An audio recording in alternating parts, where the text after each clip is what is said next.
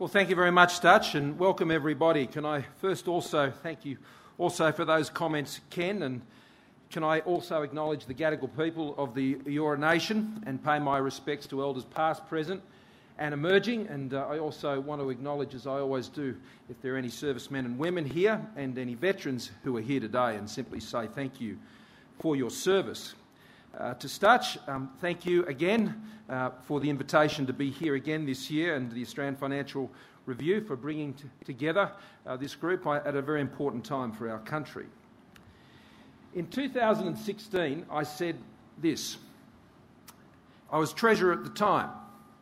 I said, we must take action to strengthen our economic resilience, to deal with the shocks that will inevitably come, to get debt under control by returning the budget to balance through disciplined expenditure restraint, and a tax system that supports growth and provides sustainable revenues. Since I said that, the final budget outcome in the past three budgets exceeded the budget estimate on the night by a cumulative total of $37 billion. Year on year, bettering the mark that we set in each budget. Last year, the budget was restored to balance. And now, here we are.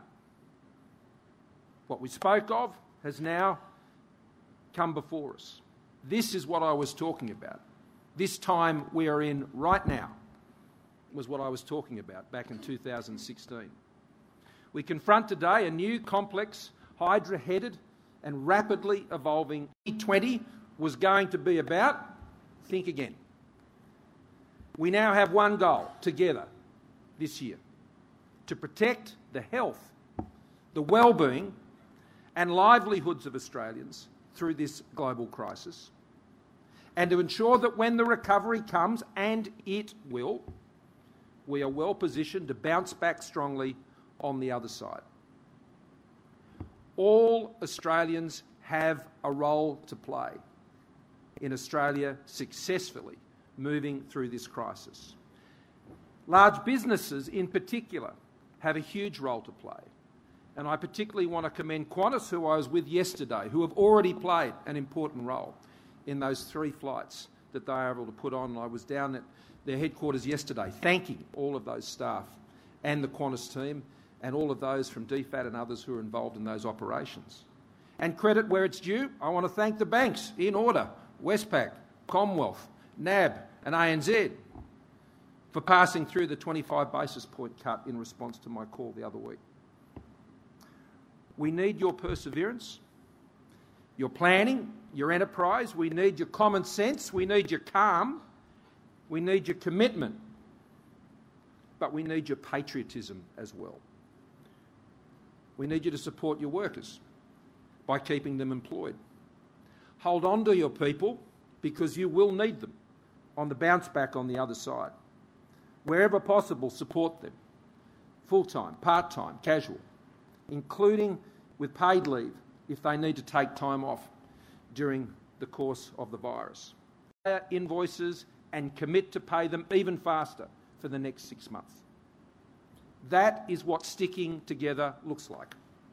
How you support your customers, your suppliers, your employees during the next 6 months and potentially beyond will say more about your company, your corporate values and the integrity of your brand than anything else you've likely done as an organisation. We also need your investment, looking ahead to the opportunities that are on the other side. Take the opportunity to invest in the skills of your workforce or in the capital projects that will provide the pathway to a new season of growth that will be there. As the Fin Review has stated on more than one occasion, this is a Team Australia moment. The government will soon announce our economic stimulus package geared to the unique nature of the challenge we face in the wake of the COVID-19 health crisis. And what I want to do today is outline the dimensions of this challenge, the principles that are informing our response, and why Australia is strongly positioned, not just the government, more so than virtually any other country in the world today, not just to ride out this crisis, but to emerge stronger and more productive on the other side. Australia's economy ended 2019 solidly in the face of a difficult global economy and domestic challenges, not least being the devastating drought that the country has been through for many years now. And there's been no greater sight that I've seen more recently than where we've seen that rain falling. Employment was growing strongly, more than twice the OECD average and faster than any of the G7 advanced economies. Tax cuts for individuals, small and medium-sized business, as promised, infrastructure spending, including the bringing forward last year of some $4.2 billion of projects into the forwards. Low interest rates, strong trade and external performances, including 3 historic quarters of current account surpluses. Rising house prices after a stagnant market for some years. These were all supporting the pickup in growth that was borne out in last week's national accounts, up 2.2% in the December quarter through the year, up from 1.8% in September. Internationally, the US and China has inked a Phase 1 trade deal, very welcome. The prospects of an orderly Brexit has risen, and there were early positive signs of manufacturing activity and trade improvements. In short, we were heading into 2020 with growing domestic and international momentum out of last year. The Reserve Bank had drawn the same conclusion as many commentators had. The turning point had been reached, the Governor said, advising Cabinet earlier this year that 2020 was set up to be a much stronger year. The mid-year economic and financial statement released in early December confirmed that the budget was back in balance and heading for a clear surplus in 2019-20. This was not achieved through reckless forecasts of $180 US a tonne for iron ore. Indeed, the MYOFO assumptions were even more conservative at the time of December last year than we even had in the budget. No, this was done through careful stewardship that saw budget estimates bettered by tens of billions year after year after year. After 7 years, the structural integrity of the budget had been restored and government was once again living within its means as we'd promised. Expenditure was under control at less than 2% growth per year, and the revenues needed to guarantee the essential services that Australians rely on were being produced by our economy, not through higher taxes. This could not have been achieved at a more important time for our country. Within a month of that mid-year statement, the bushfire crisis intensified and COVID-19 struck. Occurring simultaneously, they have dramatically impacted Australia's economy and finances.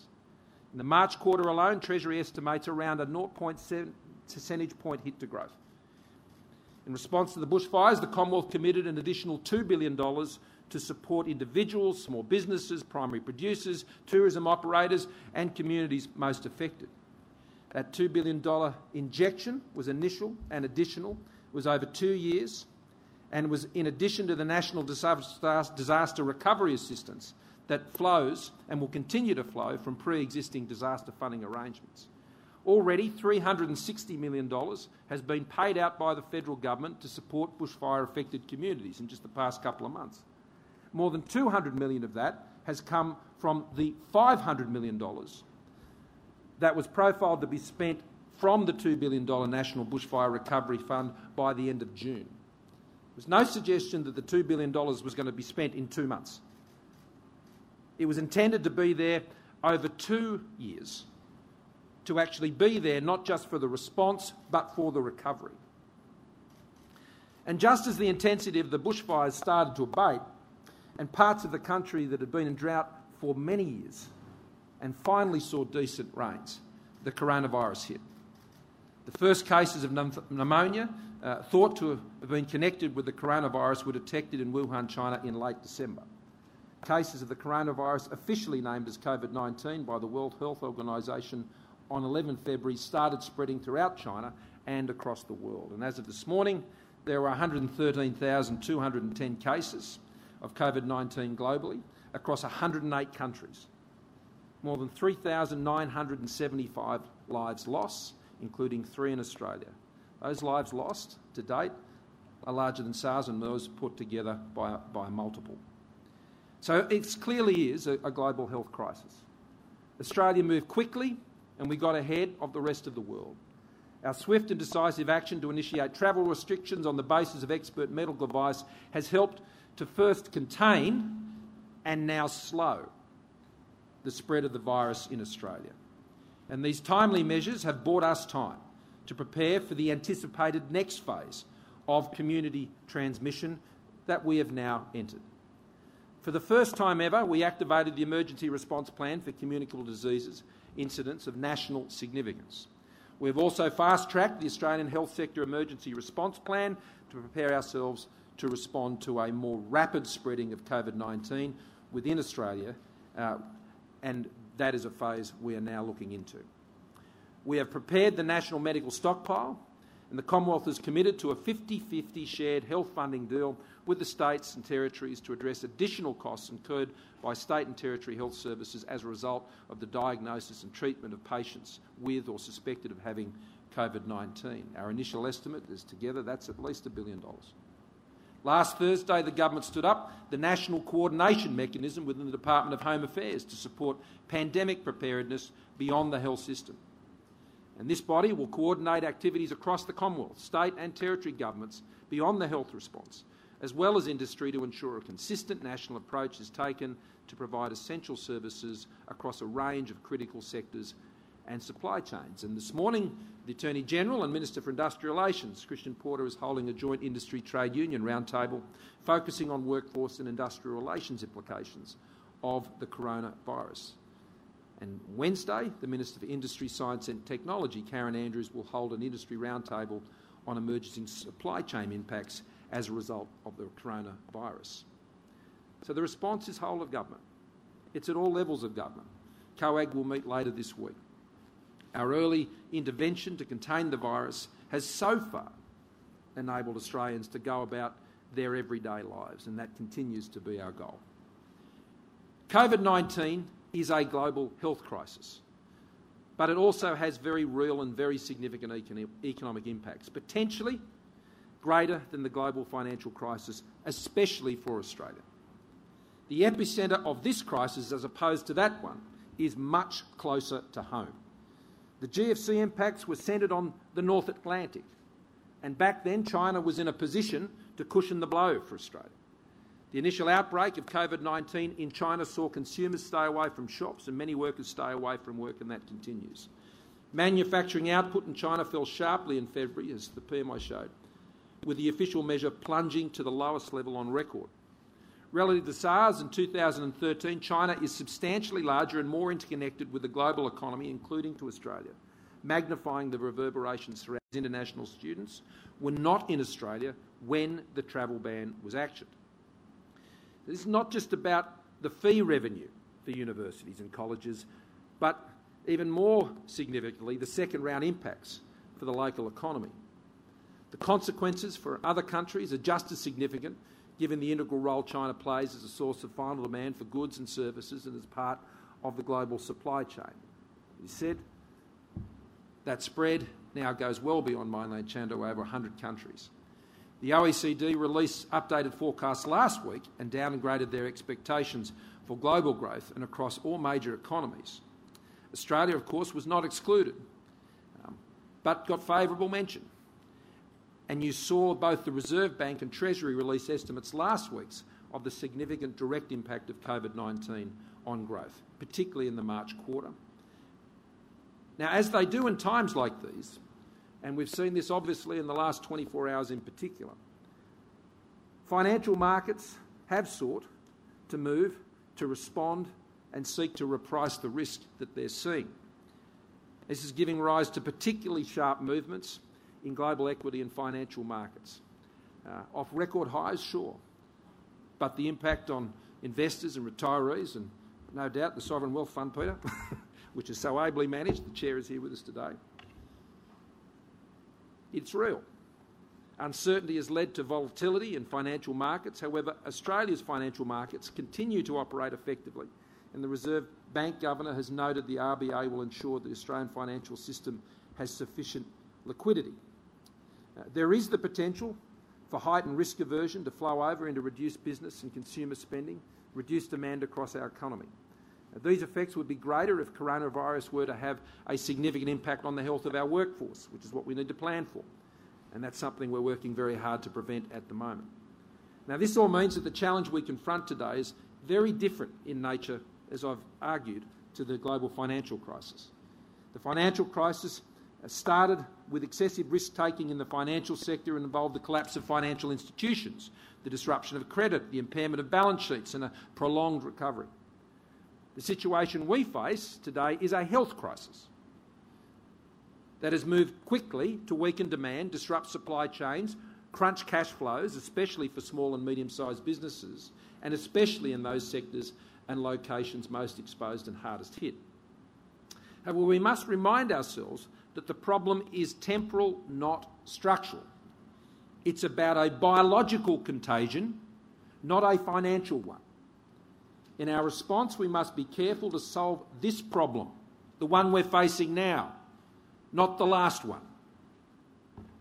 And we need to solve it for Australia, for our circumstances, and not appropriate the diagnosis for other economies elsewhere in the world. We need our response here in Australia. We also need to learn from the mistakes made from the global financial crisis, especially when it comes to ensuring that we have a clear fiscal exit strategy. The range of possible economic outcomes will depend on the spread, severity and duration of this health crisis and its interaction with the demand side and the supply side effects. Now, that means to fix our problem, our health response must be the primary response. From a health perspective, our focus is to slow the spread of the virus and to resource and manage scaled-up demand on our health system. I'll have more to say about that this week also. And more broadly, to coordinate the efforts to maintain continuity of services and supplies and to minimise civil disruption. But let me turn now to our fiscal response. As we finalise the government's fiscal response in coming days, and the Treasurer would have otherwise been here tonight, but he was with Treasury officials till late last night as we continue to work through these issues. Our objective is this: keep people in jobs, keep businesses in business, and ensure we bounce back stronger on the other side.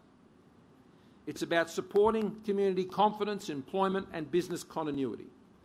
This means boosting domestic consumption, reducing cash flow pressures for the most vulnerable businesses, and supporting new investments to lift productivity.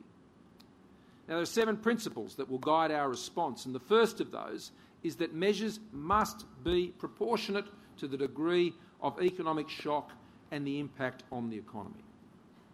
Secondly, they need to be timely and scalable, so they can be adjusted appropriately as the health and economic effects evolve. This is a dynamic situation we're in. Third, the response needs to be targeted to address the specific issues we are confronting, supporting those most affected and delivered where it will be most effective. We must not waste taxpayers' resources. Fourth, the response needs to be aligned with the many other arms of policy and activity, in particular monetary policy, and with the responses of other governments, particularly at a state and territory level. The government is working closely, as you have seen, with the Reserve Bank, the Governor and his team. And as you know, the bank moved last week to cut the official cash rate by 25 basis points. Now, all of the 4 major banks and many other financial institutions have passed this through in full, and I acknowledge and commend them for that again today. Fifth, we must use existing delivery mechanisms wherever possible. That's where it goes pear-shaped if you get that design wrong, as we learned from the last stimulus. We saw those mistakes of trying to rush a range of new programs in response to the GFC. This is why we've been moving swiftly but patiently to ensure that the response that we announce can address these issues. Sixthly, the measures must be temporary and accompanied by a fiscal exit strategy. We cannot bake into the bottom line this response for years to come, holding the budget underwater. And finally, we must favour measures that will lift productivity to enable the Australian economy to sustain an even stronger growth trajectory than we were on prior to the crisis.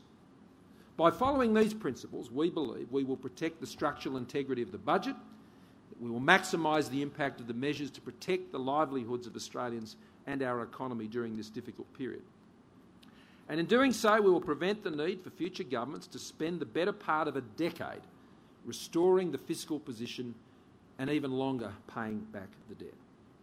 When the economy bounces back, our plan is that the budget bounces back as well. The stronger the recovery, the stronger the economy, the stronger the budget. Now, Australians have good reason to be confident that we are one of the best prepared in the world to mitigate both the health and economic impacts of COVID-19. Australia has a world-class health system. Our hospitals, our doctors, nurses, laboratories, medical researchers, among the best in the world. The Doherty Institute down there in Melbourne, a classic example, attracting funds from philanthropists like Jack Ma and others to find the vaccine. World class. And they're able to scale up their response, and certainly will be with the support we're providing. We also have a remarkable history in this country of economic resilience, and we need to return to those values. This is due in no small measure to the strength of our institutions and our policy frameworks, including an independent, credible central bank and a flexible exchange rate. As I mentioned, monetary policy is working in concert with fiscal policy to support our economy. Our banks are well capitalised and awash with ample liquidity, and our financial system is resilient. We have been working on that as well. Not only are banks well placed to lend at low rates, our businesses also have strong balance sheets, providing a strong foundation for investment. It's not just the government's restored balance sheet that will support us through this crisis. It is the stronger balance sheet of businesses, of banks, and indeed households. Our exchange rate is also playing its usual shock-absorbing role in the face of an external shock, providing a welcome boost for our exporters. And household balance sheets have also strengthened, as I just mentioned, in recent years, with mortgage holders now on average around 2.5 years ahead of their mortgages, based on offset account and redraw facility balances.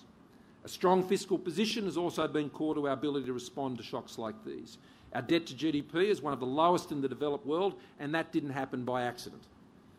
Over several years, we have taken the hard decisions needed to rebuild our fiscal strength, and in doing so, in the face of also coming off the back of the mining investment boom that ripped $80 billion out of investing in our economy, retaining our AAA credit rating.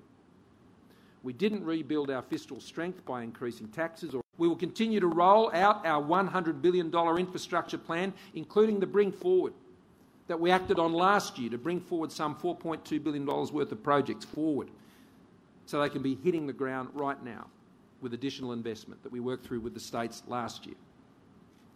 We will continue strengthening our defence force in line with our commitment to return defence spending to 2% of GDP, and that will be achieved next budget year. That is also providing important opportunities for investment and growth and indeed stimulus in many parts of the country. We will continue to look for practical actions to curb the suicide rate with our Towards Zero plan, a core objective of our government, particularly amongst our veterans, amongst young people, amongst Indigenous Australians. We will continue to work with the states to progress the 4th Action Plan and our record $360 million to reduce violence against women and children. We will continue to help communities rebuild from the devastating drought and to deliver the much-needed support in response to the bushfire crisis of our Black Summer. We will press on with the vital work of closing the gap for Indigenous Australians. We will continue to ensure the tax system rewards hard work, fair go for those who have a go, supports investment and doesn't hold our businesses back. And we will set up Australia for an energy future with a real plan that supports jobs and industry, one that is reliable, affordable and sustainable, a plan based on technology, not taxation, and never targets. We will continue to reduce our greenhouse gas emissions to meet our international commitments without increasing taxes or electricity prices or compromising the jobs of rural and regional Australians. We will do our bit to get rid of the plastics in our oceans, not just on our coasts, but throughout our part of the world, and take care of our own waste. We will enable Australians to grasp the opportunities of the digital economy and to extend our competitive edge in new technologies and industries, whether it's the space industry down in South Australia and across the country, whether it's in cybersecurity or in medical technologies, and of course fintech. We will continue to open international markets and advocate for the benefits of open global markets and the rules-based trading system and the reform of that. We will continue to lower regulatory barriers to investment through the work that Ben Morton's doing with our renewed deregulation push. And we will progress practical and sensible reforms of the industrial relations system, not driven by ideology but driven by common sense, to ensure the system remains fit for purpose and supports a strong economy. And we're serious about reforming the vet system so we can ensure Australians are trained with the skills businesses need so those Australians can get a job and the businesses can get ahead. And we will ensure our universities collaborate with business to undertake research that grows our economy. These remain the plans that will continue to guide our government into the future so that Australia rebounds quickly and emerges stronger from today's challenges.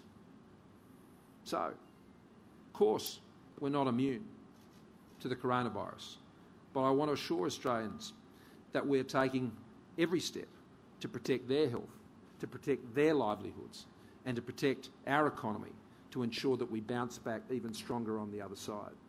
Now is the time when we do need to pull together, and I have every confidence that we will. That's what Australians do. Our planning, our preparations are well advanced. Our action is there to see. Our institutions are strong. Our people are strong. Our budget is balanced.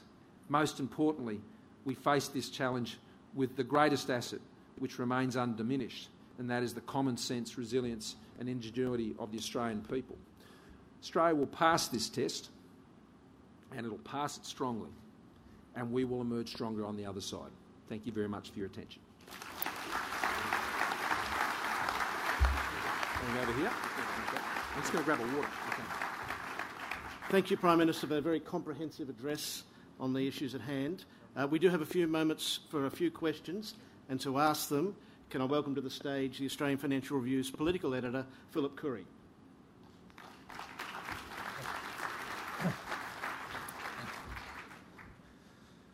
Maybe yeah, do it. Stand up here because you're not mine. Well, thanks, Prime Minister. We've got time just for a few questions. We've got a pretty big day ahead, I understand. ERC, Cabinet, etc. Right, decisions to make. Look, this time last year, you gave this speech last year, very different circumstances. There was an election coming. You were making the case for re-election. You actually invoked the word recession last year, but in a different context. You're warning against a change of government.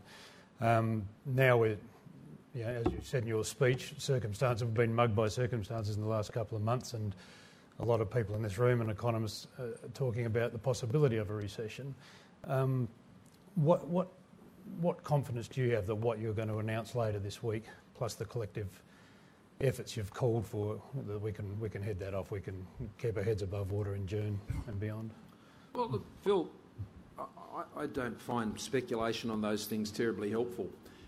What I find helpful is what we do and what we announce, and explaining why we're doing it and how we're doing it, and ensuring that we're delivering on the things we say we're going to do. That's what changes circumstances, that's what delivers the desired effect, and that's what the government and I am very focused on. What we do. What you do matters, and what you'll see from the announcements we'll make later this week, I think, will demonstrate our understanding in the terms that I've outlined it today. You made reference to last year. What I'm pleased about is we're going into this crisis with a balanced budget and not $387 billion worth of higher taxes. I don't think that would have put Australia at all in a good position to deal with this. As I said, we have been patient and steady as we've restored the budget to balance, and in doing that, as I warned back in 2016 as a Treasurer, that's what you needed to do to build your buffers, to be able to take the action. And it's not just me saying this. This is something that's recognised, whether it's by the IMF or the OECD or others. They recognise that Australia is well positioned to deal with this. well positioned to deal with this. You mentioned in your speech about balance sheets. You've said previously the universities have savings upon which they'll have to draw. You've asked big corporations here today to keep paying workers, even if casuals and part-timers, even if there's no work for them, and householders. Is it a case that everyone's going to have to dip into their savings, even households, on top of what the government's going to do? Is it an admission the government can't do everything? Well, the economy just isn't made up of the government. It's made up of businesses, it's made up of households, it's made up of everybody. And what I'm referring to is that people's individual household balance sheets, for the stats I quoted about being ahead of mortgages and the way they've been able to store those balances, business balance sheets, bank balance sheets, the Commonwealth's balance sheet, I'd say state balance sheets as well, with state governments.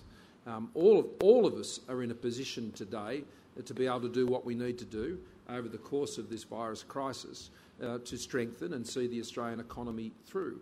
And it requires, I think, that mindset. You want to have a bounce back stronger on the other side, then it will require, I think, using those balance sheets that you've built for such a time as this to ensure that Australia emerges stronger. And we've seen another shaky night overnight on Wall Street. Yeah. The ASX here is down nearly 20% just in a couple of weeks. What's your message to investors and by extension just people who are worried about their super? Given what's happening with the markets? I think trying to settle on a view about how that can be priced, then we see this volatility and we see the challenge to liquidity in these markets. Now, I would expect to see that settle in terms of their ability to price risk with more information. And the government itself, we are getting more information about the nature and the trajectory of this virus. I mean, there are a couple of things we already know about it. It has nowhere near the mortality rates that we've seen from SARS and MERS. The figures we're seeing now are sub 1%. And SARS and MERS were more than double-digit times those sort of fatality rates. It's still a very serious virus, but it is moving more towards a very bad flu than it is to a deadly type of virus like SARS and MERS. Sure. It is a long way from those sorts of impacts. Viruses run a course. That's what the epidemiologists tell us. And so there's a lot of work not just being done in Australia but around the world, and I'm sure being resourced by many financial houses as well, so they can best plot the course of this and understand what that risk means, and so they can price it into the decisions that they're making in markets on a daily basis. So I think with more information and better understanding, and as we've seen the virus extend into more countries, that gives the availability of a lot more data sets upon which to run these models. And I'd say at the moment some of the best learnings are coming out of Korea, where we have a very high testing rate. We have a much more advanced health system, and the data we're seeing come out of there is informing a lot more, I think, of the modelling which is being done, which means that I think as markets get better information, they'll respond, I think, in a less volatile way. But in the meantime, it's important that the Reserve Bank, and these are conversations that we, of course, have with them, and I'm sure others do, are keeping a close eye on those liquidity issues in those markets and the roles that they have to play, and equally the Treasury is doing the same thing. Okay, and just briefly, I know you have to go. On the Reserve Bank, do you think we're getting closer to quantitative easing? Well, I'm going to leave that one to Phil Lowe. I've got plenty of decisions that I have to make, and they don't involve whether that step is taken or not. But what I will say is this, and that is that one of the first things I did when I was Treasurer is I restored again the process of meeting on a monthly basis with the Reserve Bank, and I know the current Treasurer keeps that process up. It's a very important relationship, and we both have different roles to play. It's important we understand each other's thinking. It's not for us to run each other's book. Mm-hmm. That's what we're both tasked individually to do. But I can assure people that there is a very high level of alignment in understanding what the challenges are, and that will, I think, continue to support confidence throughout Australian markets and the Australian economy, that both arms of monetary and fiscal policy will be pulling in the same direction. Okay, and just finally, I did have one question from the floor I was to ask, It's quite succinct. Is the world overreacting to this virus? Well, if you look at the supermarkets of Chullora, you could quickly come to that conclusion, and that's why I think it is important that we get this into perspective. The government's been very sober about our assessment of this. We've taken it seriously from the outset. I remember in the first couple of days when this was presenting in January, we were dealing with the bushfire crisis at the time, but the Incident Response Centre in Canberra had been set up, and I went there with Dr Murphy, and those who were attending seemed to be interested in other political issues at the time, but for me it was very clear that this was going to be a very significant issue that had very profound, broader economy-wide impacts globally. Because what it does what this virus does is disrupts economies, global economies, domestic economies. It's a disruptor, but it is a health disruptor, not a financial disruptor in terms of its cause. And so it's important to keep it in perspective. This has a fixed life, this virus. It will run its course. And it's important we do things while we address this that does not impede our longer-term position. In fact, use the time. Training, skills development, investment. I know that many companies will ask staff to take their built-up leave during this period of time. There are many things companies can do to work together with their employees to work through this. We will face, I suspect, depending on how the virus spreads, there will be shortages of labour in particular areas.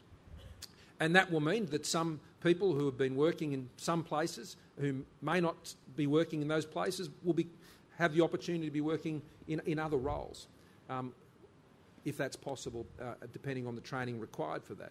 It's very possible that we're going to have to see, and I know state governments will be working closely on this, to drawing more part-time nurses into more full-time nurses in the weeks and months ahead.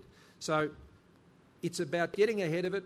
It's about staying ahead of it. It's about keeping a level head on it and ensuring that we take the actions that are necessary in accordance with the principles I've set out today. As I said, we're all in this together and we've all got a role to play. Yeah. Thank you very much, Prime Minister. Thanks, Phil. Thanks.